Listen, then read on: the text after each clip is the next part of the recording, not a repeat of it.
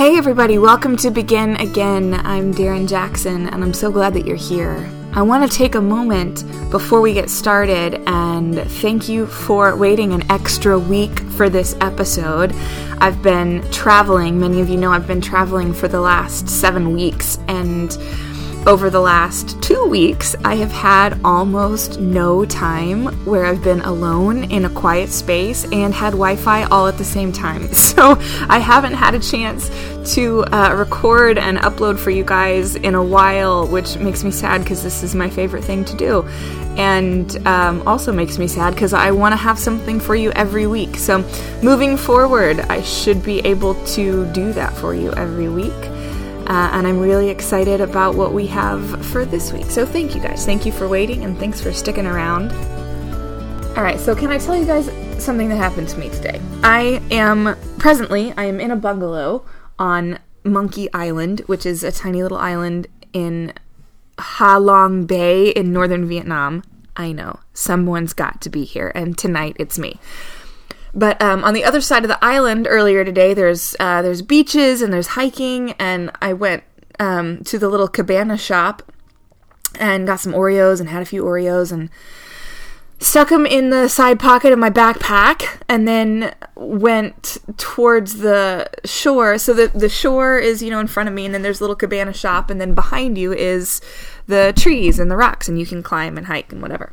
So I walk onto the shore and headed towards the about 50 yards or so away to go up into the trees and do some hiking. And there's a little tiny monkey, just the sweetest little guy, walking along next to me. Walking, just we're having a little chat. And then I turn around and there's a bigger monkey, and it's headed in our direction. I thought, this is great. We're just going to have two little monkeys by my side. We're going to have a little chat, go for a little walk. And then the bigger monkey breaks into a run towards us. It doesn't take long for me to find out that he is running towards me. Now, let me tell you this. On the boat, on the way out to this island, our guide told us that you can play with the monkeys, but if a monkey tries to bite you, he said, be careful with the bigger monkeys because they might bite. He said the little monkeys are fine, the bigger monkeys might bite. He said if the big monkey tries to bite you, don't run away from it because it will follow you and chase you and keep biting you. He said if a monkey bites you, or if a big monkey tries to bite you, grab a handful of sand and throw it at him and he'll run away. So, I'm walking, little monkey to my left, turn around, big monkey headed our way, and then all of a sudden, big monkey in a sprint headed our way, and I turn and I pick up the pace just a tiny bit, and I feel this motherfucker on my leg. He took a flying leap onto my leg, climbed up the back of my body, and then shot off my left shoulder. And I'm shaking and I'm running. I'm like, don't run, you're supposed to throw sand at it. But let me tell you, every impulse in your body is going to run when there is a monkey jumping on you. So this asshole, I turn and I look at him and he's perched in the trees with my Oreos.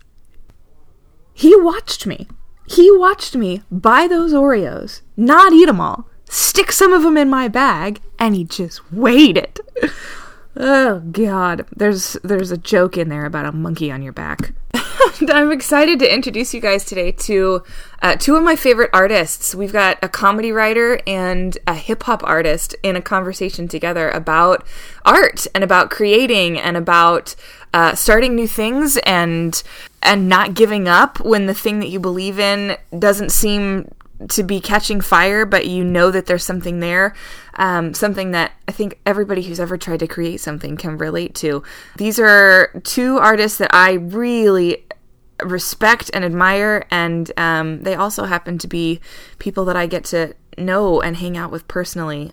We recorded this interview in Manhattan. A few weeks ago, I'd flown out to meet with Poet Ali and Walker, who you heard from a couple of weeks ago.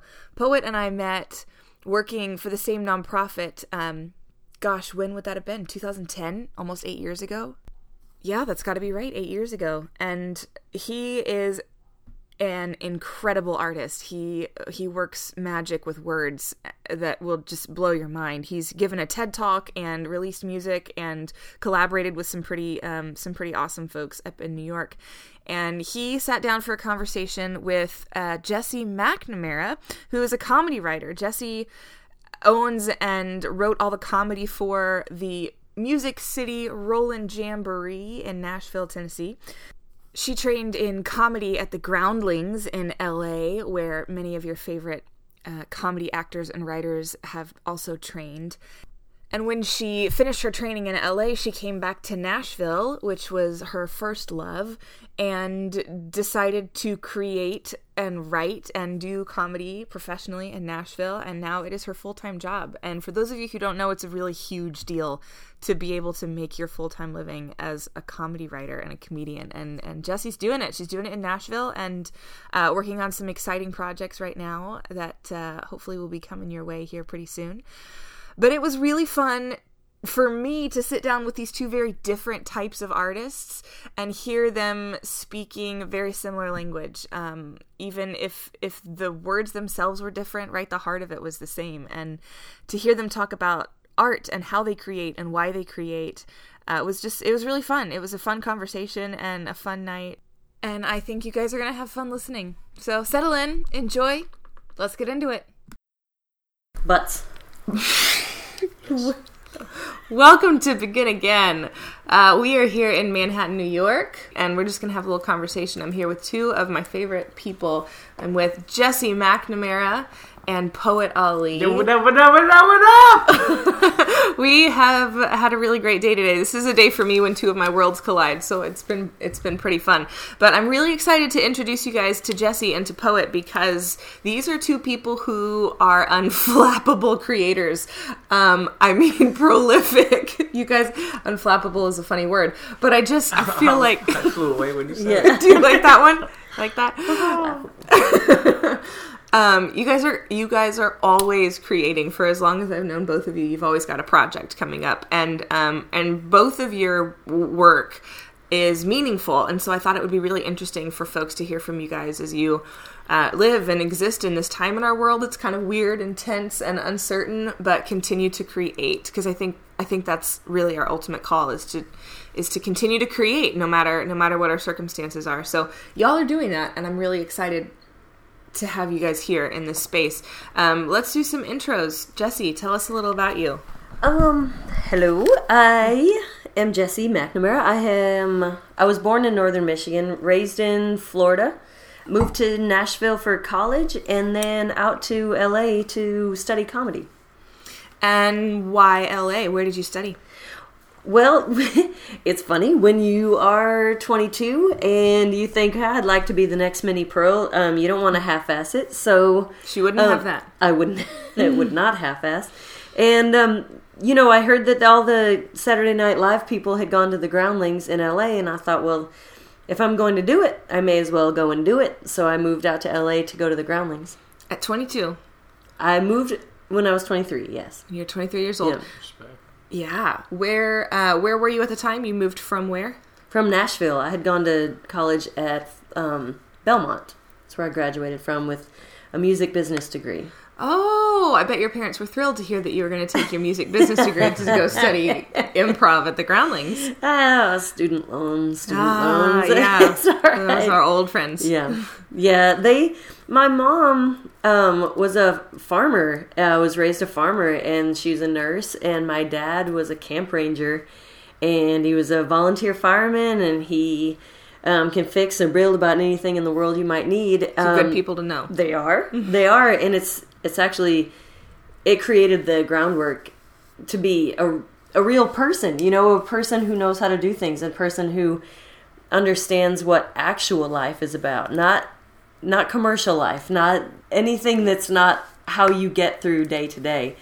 And in a world that I've gone into, in the entertainment world, in writing and comedy and everything that I do, it's always in me that I do come from, and I know everything about being raised very, very blue collar. And I think that's one of my superpowers.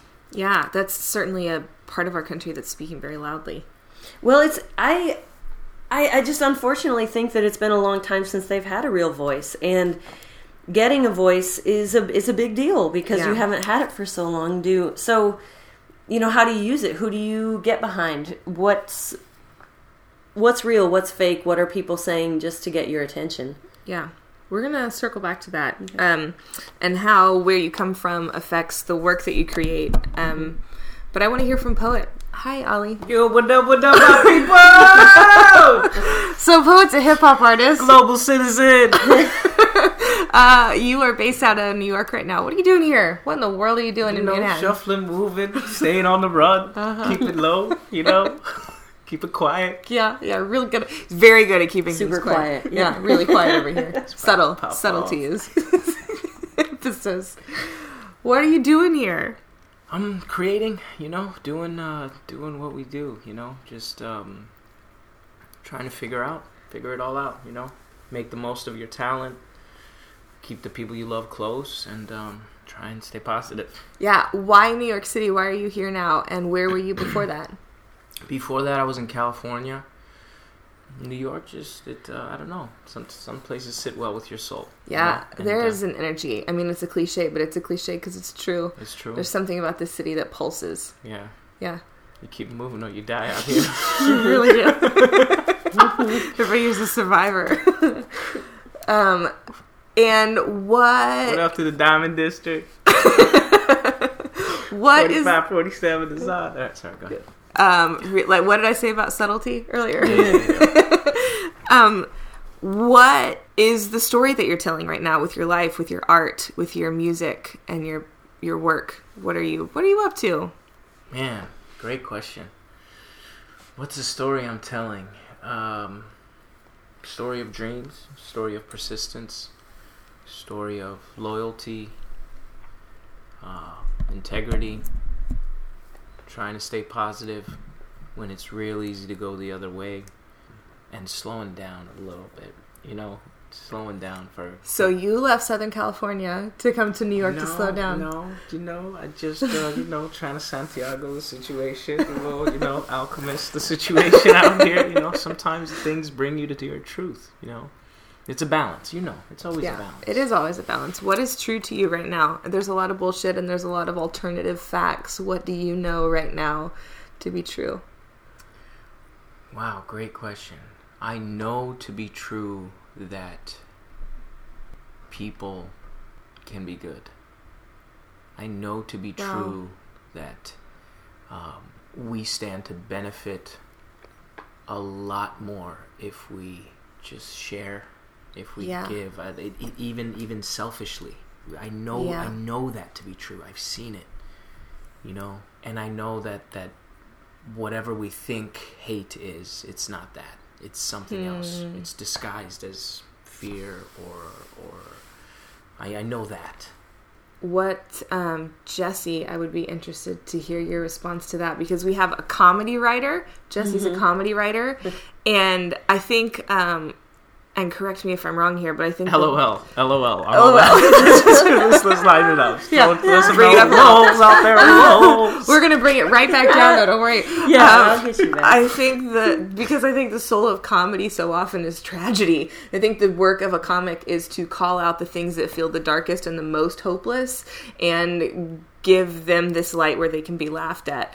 Yeah, so we've got a hip-hop artist and a comedy writer, and I would love to hear what the comedy writer knows to be true right now. What, if there's something in the world of chaos and confusion and anxiety, what is something that you hold on to? What is true to you? It kind of doesn't matter if it's coming from Ali or if it's coming from me. The truth is the same.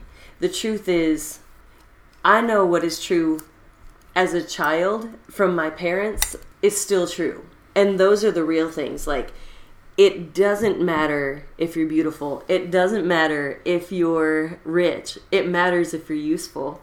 It matters if you're a good person. It matters if you love people well. And you go through life and think you're going to learn these new things, and it's just the truth. And people get so self-conscious about things.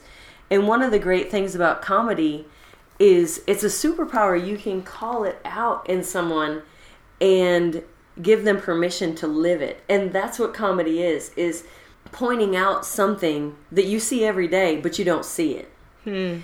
And okay, so I have I co-own a comedy tour bus in Nashville. Yeah. And what we do... Shout out to the Rollin' Shout out Jamboree. to the Nashville. And if you're in Nashville, the Music City Rollin' Jamboree. It's the best show in town. The thing we learned really quickly is 36 people get on this bus, and they don't know what they're getting into.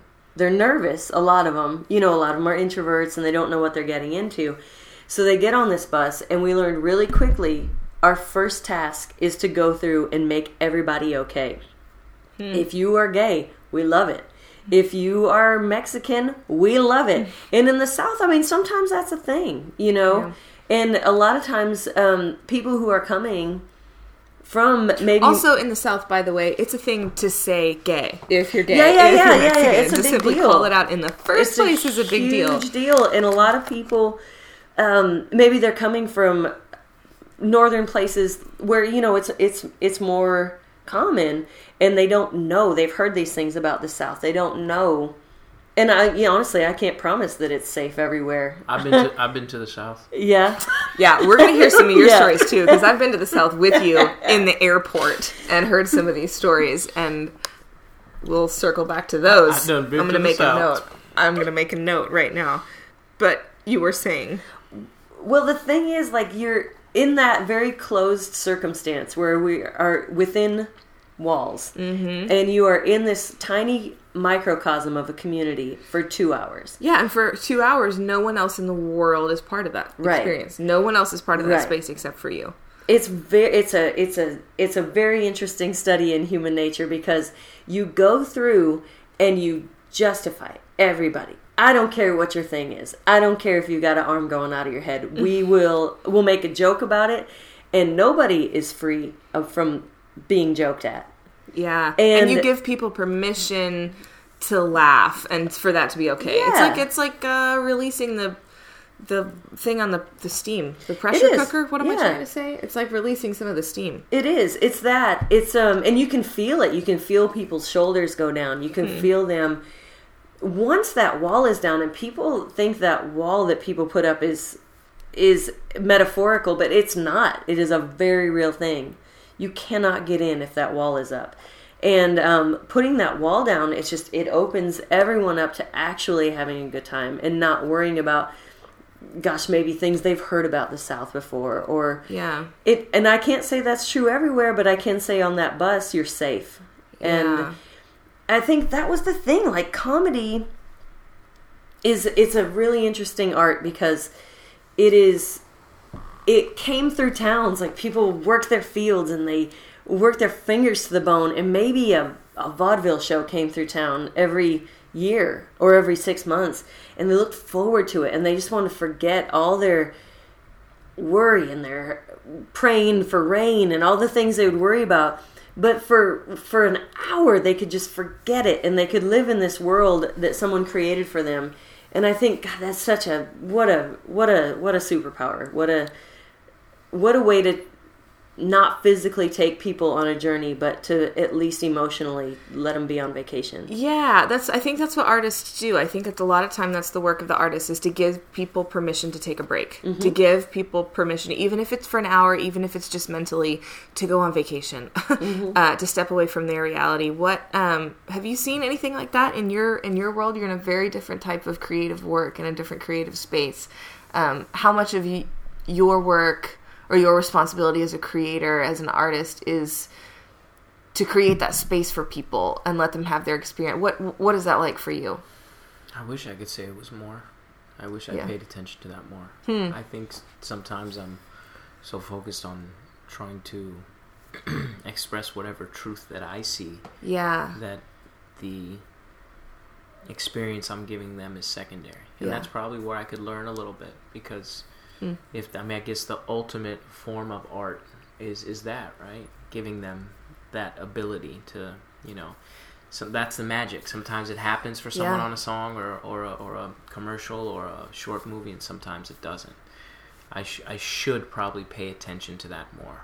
Yeah. When you create, when you go to that space where you're writing or you're producing or you're making your work in the world, why do you do that? What is it that drives you to continue to make? Because the life of an artist is not often the life of a wealthy person or a person who's perceived to be like making it by the world standards. Sometimes, yeah, but I know you guys hustle. I know both of you. I know you guys work hard. Why? I mean, the first part of that question, what is it? I guess if you really stripped it down, I think as artists, maybe, I don't know, just tell me your thoughts. We feel like whatever it is we're trying to communicate is fundamentally important. Mm-hmm. That's what it has to be. Because oftentimes it's not just enough to make it. There's a part of us that wants to have it be seen and have it be heard and to share it. I don't know if that part is because we want to have it seen or it's to share in that feeling of whatever we think is fundamentally important. Yeah. But that's probably it, because we think, at least in our minds, whatever it is we're trying to do is important to communicate. Maybe even with these conversations or with this, these talks, is whatever seed comes from this matters. And that it's universal. Like the language that you use to say something as a musician, as a poet, as a hip hop artist, and the language that you use as a comedy writer, these might sound very different, but you're both doing a lot of the same work. Yeah, absolutely. Comedy is, you have something to say, like something that's universal. Comedy is that's everything. It is. It's neat. I think, Ali, what you and I have in common, and what we believe very strongly, is that you have to get your art to a place where it can be heard. And we both believe strongly in speaking many languages of... I watched your TED Talk, and it spoke to me deeply, because that's it. That's it. You have to be able... That's why I feel very lucky to have been raised in so many places and to have been exposed to literally every kind of person. Superpower, right? It's a superpower, because in that way, people, they feel that about you, because you're never truly an outsider. And I think, to answer your question, Darren, I always just want to honor that. I don't think a lot of people have gotten that privilege to... I mean, we never had money. I mean, we still... My family, we are not people who have money, but we have this currency to be able to speak these many languages. Like, that's our currency. And whether you do it to motivationally speak, whether you do it to bring comedy to people or write songs or whatever your... It doesn't even matter. It doesn't matter what your vocation is. It's the same language. Yeah. Because it's not that different. Everybody thinks it's their own people doing something. But it's just, if you look back in history, it was always an amalgamation. It was always a puzzle coming together of, hey, I've got... It's like the Little Rascals. Like, I've got a ball. Well, I've got second base. It's never a thing until everybody puts it together. Yeah. Yeah. And I think both of you guys have kind of tapped this a little bit, where you come from in your experiences in the world. Both of you uniquely, certainly all artists would have their own perspective, but both of you uniquely have had the privilege of having some pretty diverse perspectives in your forming as humans and artists and adults. I would love to hear more about that. Jess, you talked earlier about the importance of being useful and being kind, and I would love to hear where that comes from in your life and how that's shaped you as an artist, being useful and being kind and compassionate. And Ali, I would love to hear the same thing from you. How has where you came from affected the artist that you are and the work that you're doing in the world? But first, we should hear from you. Where did you come from? What are you doing here? Magical land. They all want to know. Super humble, this guy. I was born in Iran, the capital, Tehran. My ethnicity is Persian. And we moved to the United States when I was about 3 years old. And I grew up in Southern California, specifically Orange County, specifically Mission Viejo. And I've just learned today that there are some real distinctions between these specific towns and these specific. Here's Southern California. I'm like, yeah, it's all the same. Having lived in Los Angeles, there are a lot of parts to Orange County. I just saw this Dave Chappelle comedy thing where he's basically nailed it. He said, my parents did just well enough to be broke in the upper middle class neighborhoods. Like, we just made it in there. I don't know. Can we edit that out? I don't know if I want to say that. Fuck it. Yeah. So you can say whatever you want. All I said to these guys was, hey, just tell the truth. Yeah, so tell I think the we're truth. nailing Okay, it. so, Tell the truth. Yeah. So Tehran, am I saying that correctly? Yeah, you put a whole lot of extra on it. I probably did. I grew up in Tehran, Texas. Tehran. Yeah. All right. To Southern California, specifically Orange County, specifically Mission Viejo. And then moved a little bit. I lived in LA for 4 years. I lived in Spain for a little while. Lived in North OC, Costa Mesa area. And then moved to New Jersey 2 years ago. Italy for a short time. This guy. So what? How have those experiences informed the person that you are as an artist and the way that you do your work in the world? Art is like one of those things, like coffee and like wine. It just sucks in everything around it, into it. They say how in wine you can taste the soil or this. Coffee, these grounds were made here. Art is the same way. That's why the vibe for a session is really important too, because everything somehow gets transmitted into that creation. So for me, I think I've been really, really lucky. Whatever circumstances gave me access to this brilliant myriad of cultures and people and sounds and shapes, it has completely formed the artist I am. It's formed my message. It's formed what I think I'm supposed to say. It's formed my feeling of belonging that you talked about. Never feeling like I'm a nomad, but at the same time you can find a friend anywhere, because maybe you're willing to be a friend. That kind of mentality. Yeah, I love that. In your experiences growing up kind of all over the world, spending time in your adult life too all over the world, what have you seen we all share? You speak several languages too, so you've had like actual conversations with people all over the world. What do you think that ties us together right now? We're just going to keep it real surface level. Don't worry about it. The first thing that came to mind was apprehension right now. I feel like we're just apprehensive. Whether it's about love, about other cultures and ethnicities, about taking chances, about other people. We just seem to be apprehensive. Whether we got burned or we got hurt or we got... I don't know.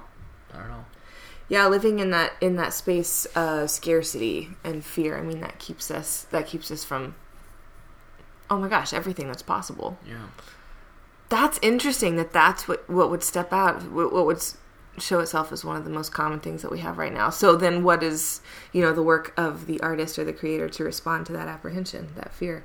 What about you, Jess? What have you seen? I've seen apprehensions. That's interesting because I would say fear. I think fear is the driver of hate. I think fear is the driver of lack of action. I think fear is, I think it's what keeps people back altogether but it's healthy. The fear is there because you don't want to starve to death, Fear is there because you learned it from your parents, or fear is there because you saw it on the news. I just wonder, and I don't know if you'd have to speak to a person who's maybe a social worker, but I wonder too because I never went to bed hungry. I never went to bed unsafe or not warm.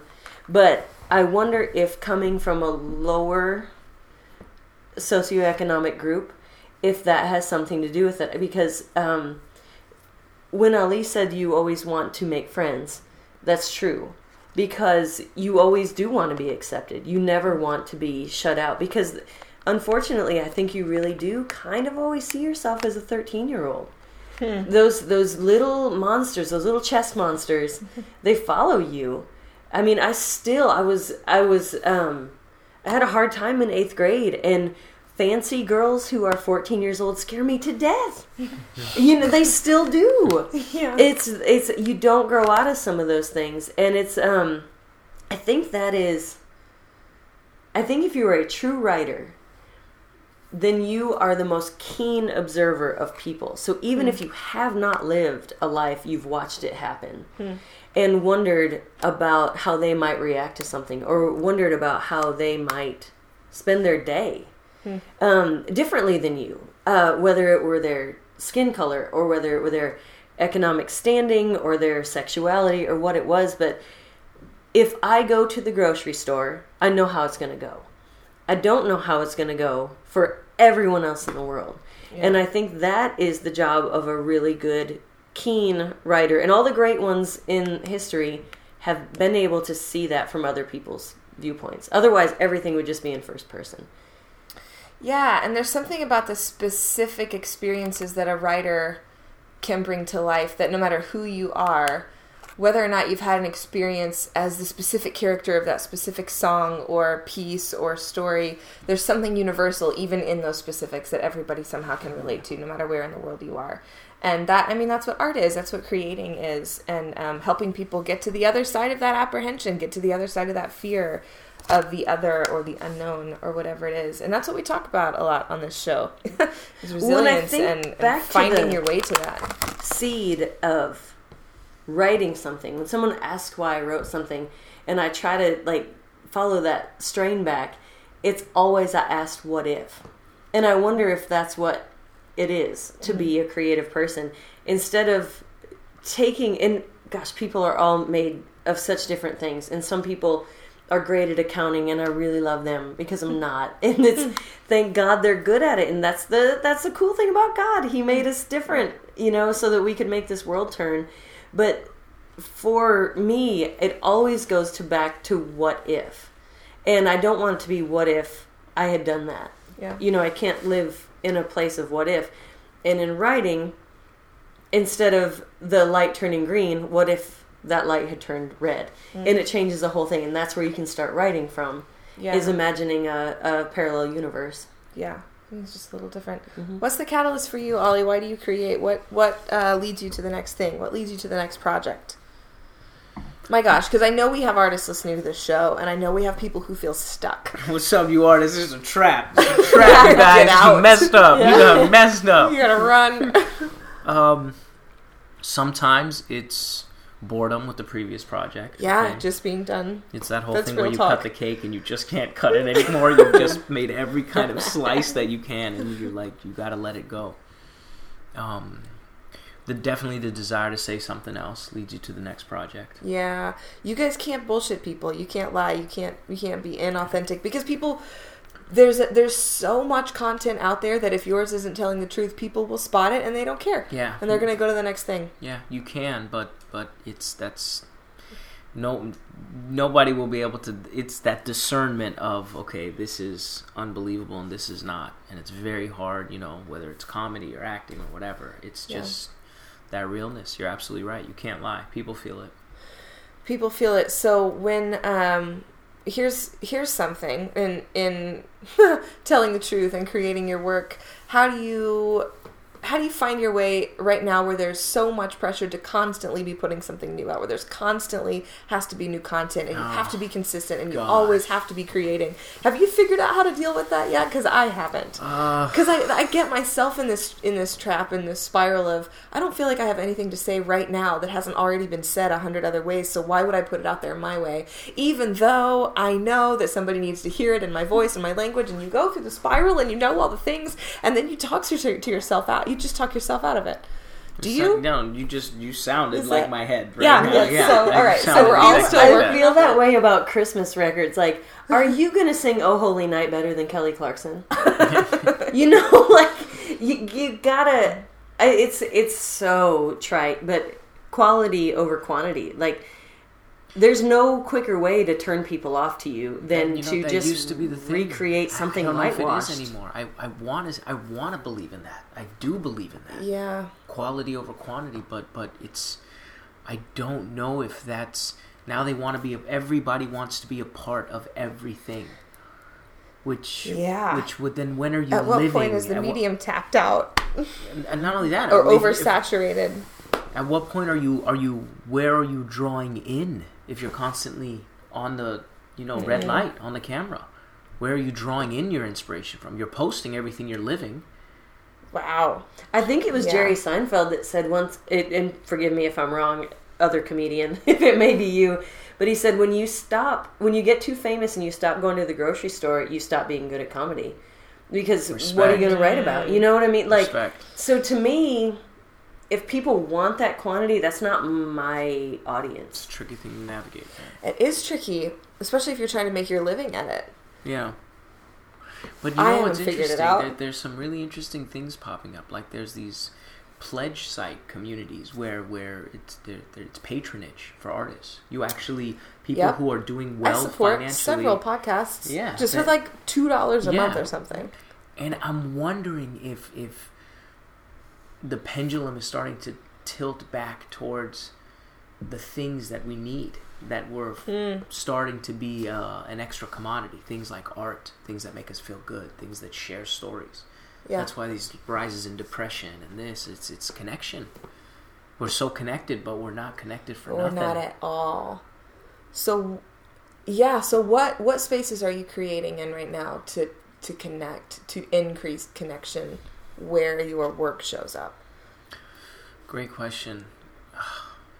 I think the first step to any of it is, for whatever audience you're speaking to, being able to feel like you can see them, that they are heard, they are felt, they are understood. Yeah. Before I can start saying, yo, this is how we're going to get it popping, this is my art, this is what I want to show you of me, somehow you got to take a moment to listen and see. Yeah. That sounds to me very much like what you were talking about, your job in the first 10 minutes on the bus on this comedy tour, is to make sure people know that they're seen. Yeah. We say a prayer before the tour. Exactly. If somebody needs to hear something, help us to say it. You have no idea. Because you walk across maybe 1,000 people a day, and you don't know, is somebody dealing with cancer? Is somebody dealing with, did their mom just die? Is their best friend sick? Did their dog die? Which is a very big deal. But like these are things like you walk by them and you don't know. That's cool that you guys pay attention to that stuff. Well, I try. I know it's not every day, but I just mean every trap. Fall into every trap, and it's for being a comedian. It does not matter how you feel that day. Your job is to turn it on. Yeah, and it doesn't matter. Everybody paid their money. Everybody paid their money.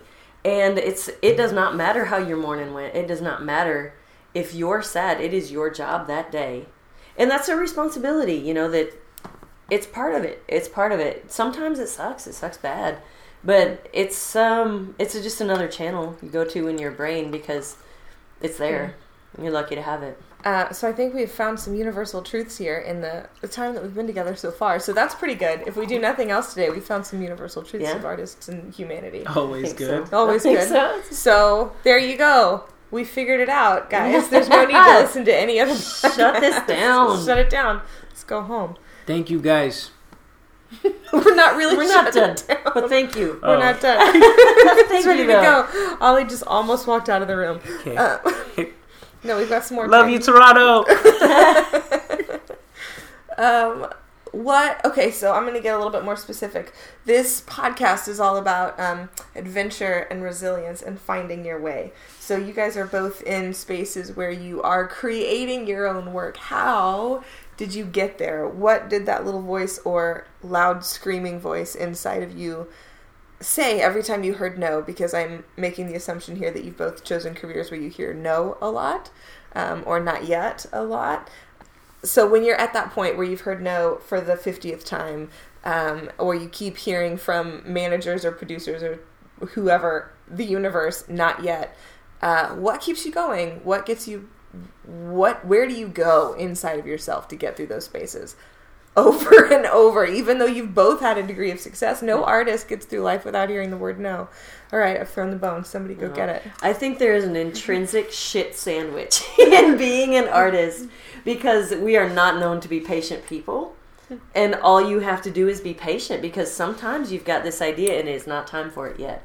And it's choosing to hear no. I've said this a million times. It's choosing to hear no. Saying yes to hearing no 95% of the time and living for those sweet, sweet 5%. Because those are the times, Ali talked about it earlier, it is a need to get that out, is that unease in doing something you're not supposed to be doing. Like, you can't do it. I challenge you to do it. Go do a job you're not supposed to do. You wouldn't last a week because you're so uneasy. You can't eat, you can't sleep. And it's that responsibility that's put on you from, I don't know, I think God, whatever you're into, to do what you're put here to do. He took all the time to make us all differently and give us jobs to make this world work. And you got to do it or you don't feel like you're in your skin. Yeah, that's everything Jess is saying is a super mature creator's stance on it. Someone who, because for me, it takes a long time, one, to get to that place where you trust your vision, right?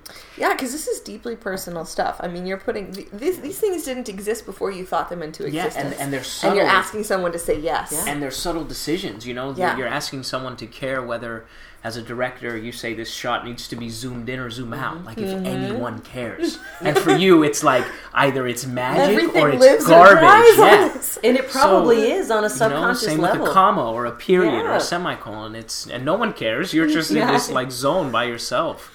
So yeah, to have the patience, that's what she said as an artist. If you truly, truly believe in that vision, to have the patience to sift through the no's and the yeses, discernment is a big one. I talk about discernment all the time. You have to be the one with the discernment to say, this is constructive criticism, this is something I can learn from that feedback. Maybe not what they told me, but something about how my art is being ingested or presented, and refine that aspect. Maybe not the pulp of it, maybe not the core of it, but if you can have the discernment to apply the feedback you get, you have to be the one putting it together, because at the end of the day, there's always going to be a group of people that don't like it, and there's always going to be a group of people that do like it. Do you like it? Yeah. And if you don't, then there's no worse nightmare as an artist than that. If you don't even like your own work. Yeah. What is the most difficult no you've gotten through to your work? Or to your art, or to an opportunity, if you would share. If you could think of one. I don't know if this is the most difficult, but one definitely comes to mind. It was a good lesson for me. It was several years back. I went to a artist expo in New York, and I sat down with representatives from all the major urban labels, you name it, they were there. Rockefeller was there, Sean John was there, Dame Dash had just split with Jay-Z, his record label was there. They were all there. And every single person that I presented my work to, I have my stuff all together on the computer. I have my presentation down. I'm like, everybody's just going to come with the MP3. I'm going to come with visuals, turn it around, super nice headphones, the splitter, so that I can have my headphones and vibe with him, like extra nodding, you feel it? So I did the whole setup. I was ready, and everyone, the reaction was the same. They loved the work. And they consistently kept asking me, yeah, but who's artist? Who's rapping? Who's artist? Who's rapping? And I consistently kept saying, no, it's me. Like, it's me. Like, that's me. He's like, and then take the headphone. You? That's you? Like, yeah, that's me. And nothing came out of it. Huh. And when I finally approached someone, like, what's going on? Everybody was like, you mixed it, you did this, you recorded it. This, like, they love the stuff. And it's when I realized that the presentation, if it's, you could have the most wonderful, wonderful product, but if you don't give people the opportunity to ingest it the way it's meant to be ingested, you're doing your art form a disservice. Yeah, because unfortunately, if it's not kind of shiny, people aren't they didn't know what to do with me. I had like my hair up in a samurai, like chopsticks in the hair. That's and like why some, I did that. I don't know. I was on some real mystic nomad. Yeah, I was caving there. Truth of the moment. Yeah. So that no was a hard one because the work was good. Yeah. And that was my first lesson. Like, I don't get it. Everybody knows the work is hot. Like, why, and I'm like, it took me a while to sit and regroup. Saying, they don't know how to they've never seen that type of work come from this type of look or presentation. So it doesn't mean change you. It just means find the way to reintroduce people to what could be possible. Right. Or make it easy for them. Man, I do love that we're in a time where people are screaming so loudly for the truth and for vulnerability. Cheers to that. Yeah, because that water was good. It's so good. Yeah, it's so good. When you've got that kind of no, when you're coming out of that kind of no, how much sweeter did it make the next yes? What I came to realize was it made it sweeter, but it's also where, again, back to what Jess said, having the patience to construct your vision. The moment where you're going to be successful is the moment where you've stopped hanging on the yeses. Whoo, that's true. That's good. You change something where it's no longer your expectation that has to be met. It's just your truth that has to be told. Yeah, your creativity has to materialize. It has to actualize. And at that point, it doesn't matter. It doesn't really matter. I mean, it matters if you're trying to make a living at it. You've got to figure out a way to make the packaging work. But lately, I think that the packaging that people are going for is the package that tells the truth. People want to hear something that's real because there's so many voices out there, because there's so much content. People, I think when they finally find something that's real, that they remember what it feels like to believe something. Yeah. They remember what it feels like to believe something. That's I talk about in this show that's what I feel like my work is right now, is just to remind people. I'm not coming up with anything brand new. I'm not coming up with anything that hasn't been said or understood before, but I think people walking around in the world, like you said, apprehensive and fearful, and the work of this podcast and these conversations is to remind people of what is actually true about themselves, what's actually down in there. Yeah. And it's what you guys have been talking about this whole time. Yeah. I think you've really hit the nail on the head, but I don't want to minimize people who are out there in the struggle. I mean, I bartended for 20 years, and because there's so many no's that I could take money home from the bar, regardless. And it's a long wait sometimes for that truth to come through. I remember my big thing, and I will die fighting for this, is we as, and I won't even say Southerners, like we as rural people are the majority of this country. And our story is being told by people who are not. And it's fine. It's great. That's what actors do. But there's a lack of truth in it. And you mean specifically in storytelling? Yeah, in storytelling. It's Faulkner. It's Ernest Hemingway. It's bluegrass music. It's all these things that are told through experience. And I remember one time, the no that hurt me the most, I remember it specifically. I had moved from Nashville out to LA to get good at sketch comedy. I got good at sketch comedy, and whatever, I'll just say that it's the truth. We're telling the truth. They were casting blue-collar comedy. They were doing a sketch show, and I was like, well, this is it. This is the perfect intersection of what I've always wanted to do.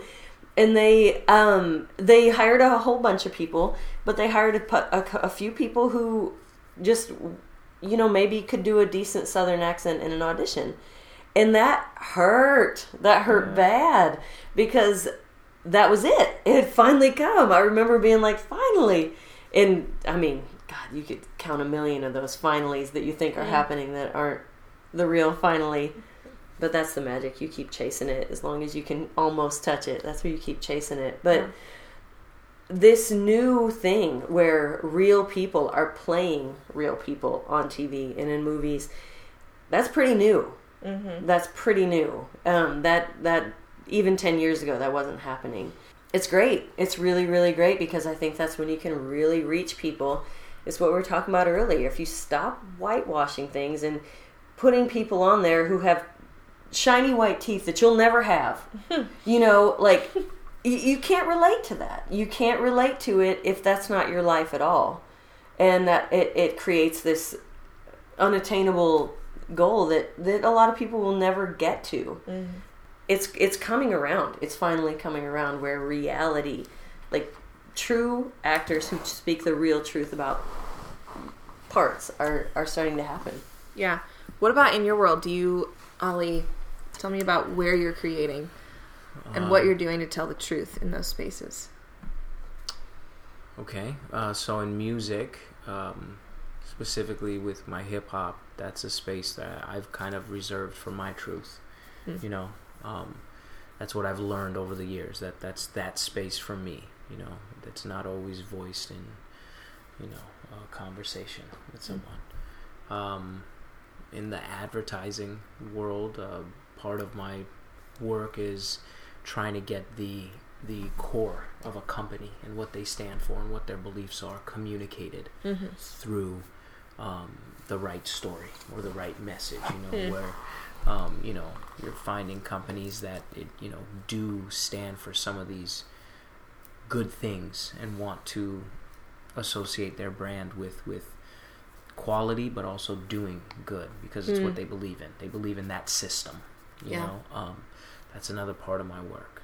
Another part of the work is work we've shared, sharing a story and being, having integrity to share that story as it was intended by the people who trusted you with it, and telling the truth. I think in those spaces is really important. Yeah, is at least to the best of your ability, right? Because what is that? It's right. It's a perspective-based as model. Far as you know it, right? Exactly, and your view on it. But I think that's what's necessary, is that every artist, every creator, everybody who has some perspective on the truth gives their version, and then the truth we find somewhere distilled in the center. It lives in the middle of all those stories. Yep, that come together.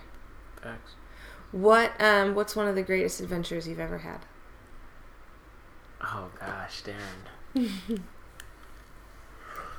This life is just one big insane adventure. Where do you want to start? I'm going to start in the valleys or the alleys.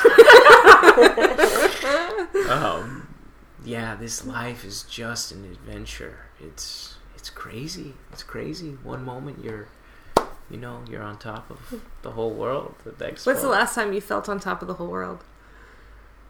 Last night was cool. See, these are my people. Sorry, where do you live right now? I don't know. I'm a 0 or I'm a 10. Union City, New Jersey, stand up. Jessie McNamara, what's one of the greatest adventures you've ever had? It's as hard for me to say as it was for Ali, because so this is weird for a person like me, but I have a business degree, and I swear if the only thing you learned in business school was Maslow's hierarchy of needs, you'd be set. Right. That's cool. Because I have been on every single level of that, where at the very bottom it's food and shelter.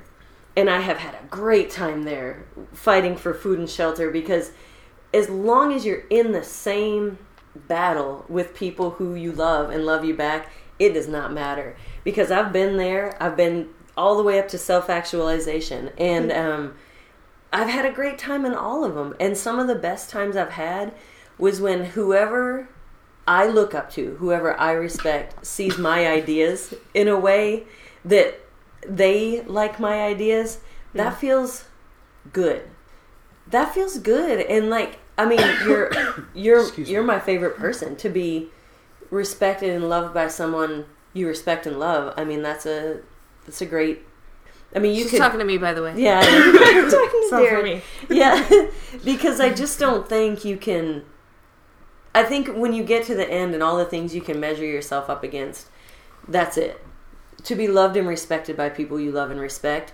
I don't think a couple of months ago I felt like this idea that is my baby, my brain baby, was loved by people that I love and respect. I cried all the way home. It's one of those. It's just one of those. And it just depends where you are that day, because the good thing, if you're hungry and you get some ramen noodles, that's the best part of the day, and I've just been in all those levels, and it's hard to say because I've enjoyed them all to the same number, I love that. I think there's something in there about truthfulness that no matter where you are on that hierarchy, you feel it and you know it. You know when you're in it.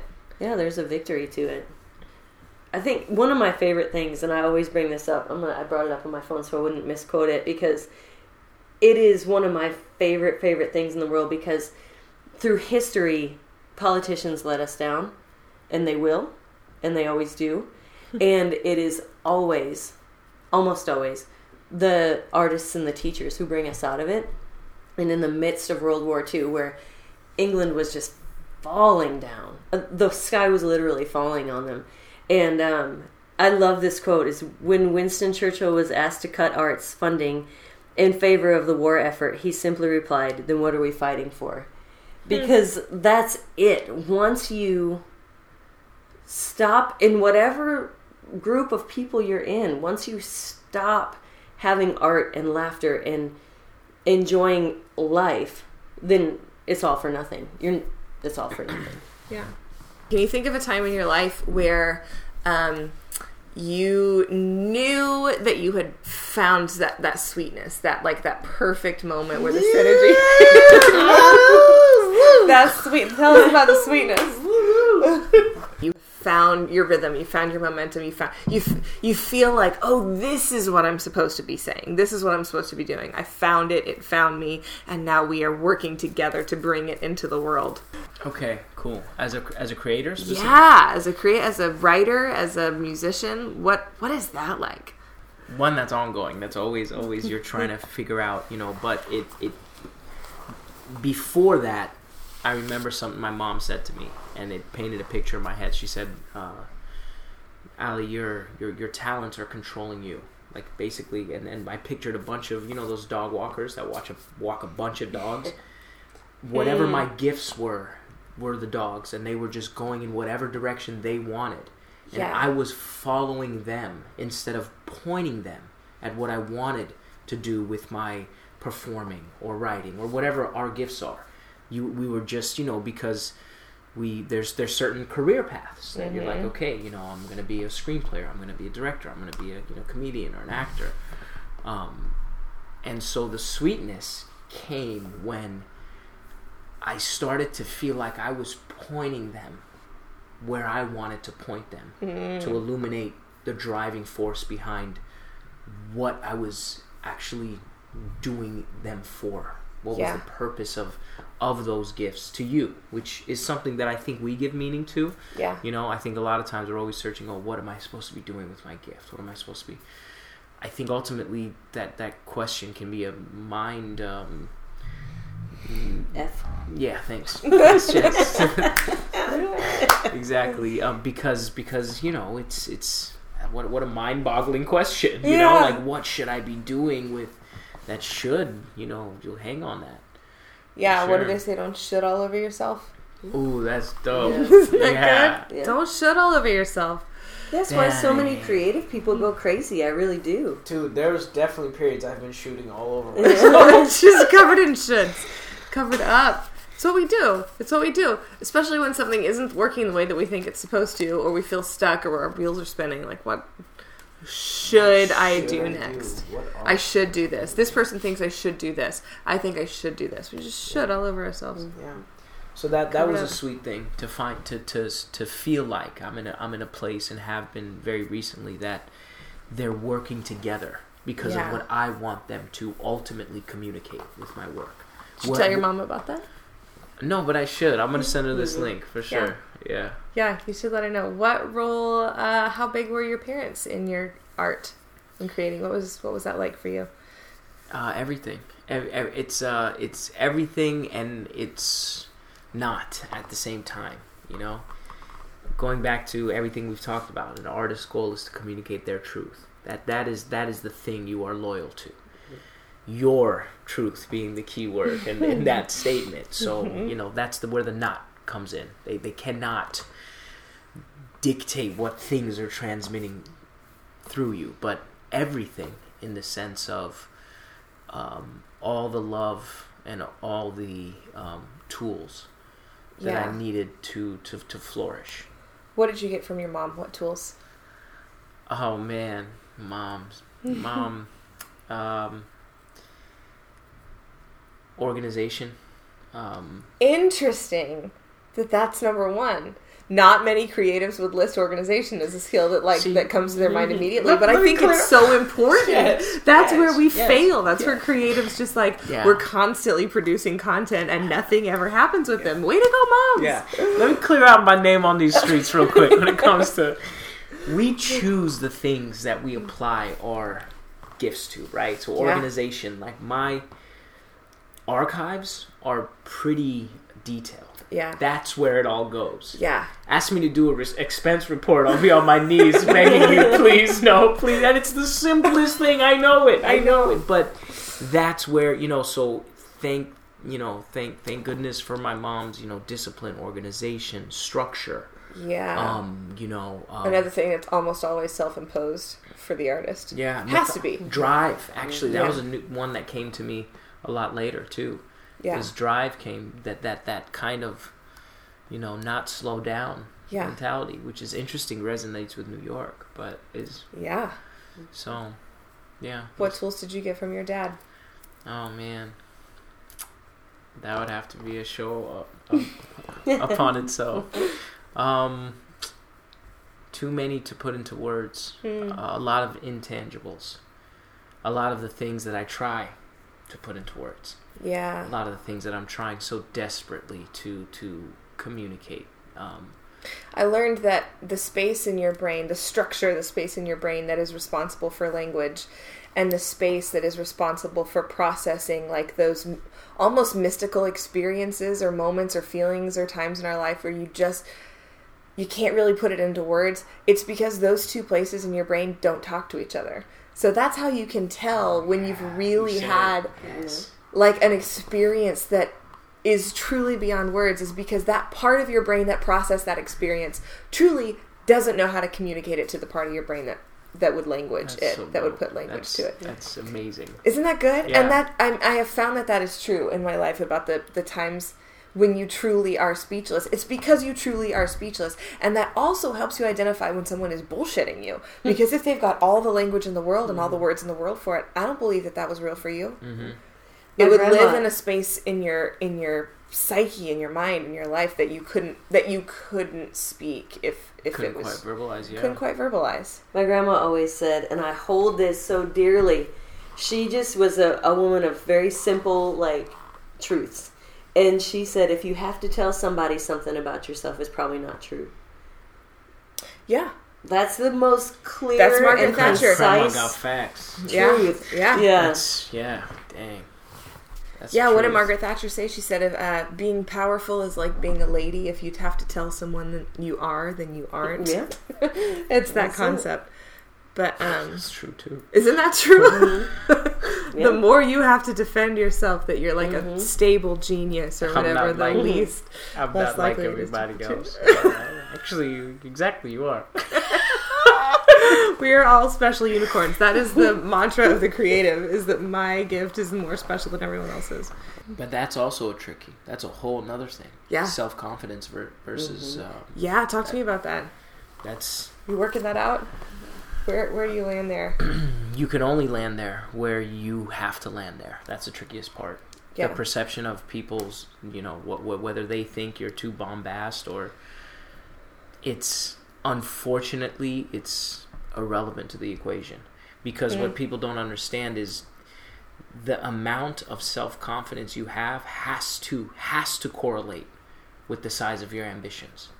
So if your ambitions are to do giant, unbelievable, insane things, things that people would say you are a moron, how could you even attempt those things if your confidence didn't seem oppressive to people who couldn't even fathom those things? To me, the difference is how people wear it. Yeah. And again, that's up for debate. Some people think Muhammad Ali wore his confidence in a terrible light. Other people say that that's the only way he could have. Yeah. Obviously, Kanye wears his confidence in a real shitty light for people, Way and out there. It makes confidence look really bad. Yeah. So that's a hard one. Where's yours? Where's your confidence? Depends on who you ask. That's true. That's so true. Depends on who you ask. Oh, I know a lot of all these friends. That's true. Yeah, depends on who you ask. Just ask some of them and say, this guy's, just can't fit his head through the door. Others will say that, he's more humble than anyone you've ever met. Well, I don't know if anybody says that. And there we know where you lie, my dear friend. It's true though. You can't. I mean, it's that whole another curse of the artist is that you are always gonna find yourself to be a special unicorn on the outside looking in, but you also can't care what people think. Depends how you wear it and how you treat people. Yeah. The size of it, people will get offended with no matter what. Yeah. Yeah, you can't make all the people happy all the time, as they say. You have to think it's unique in some way, or you wouldn't fight for it. Yeah. I mean, that's part of it. I don't remember a time I left the house where my dad would say, "Don't get a big head." All right, that's my advice for the day. And that's how they were there. Yeah. See, they always tell that part of the story, the Icarus story with the wings.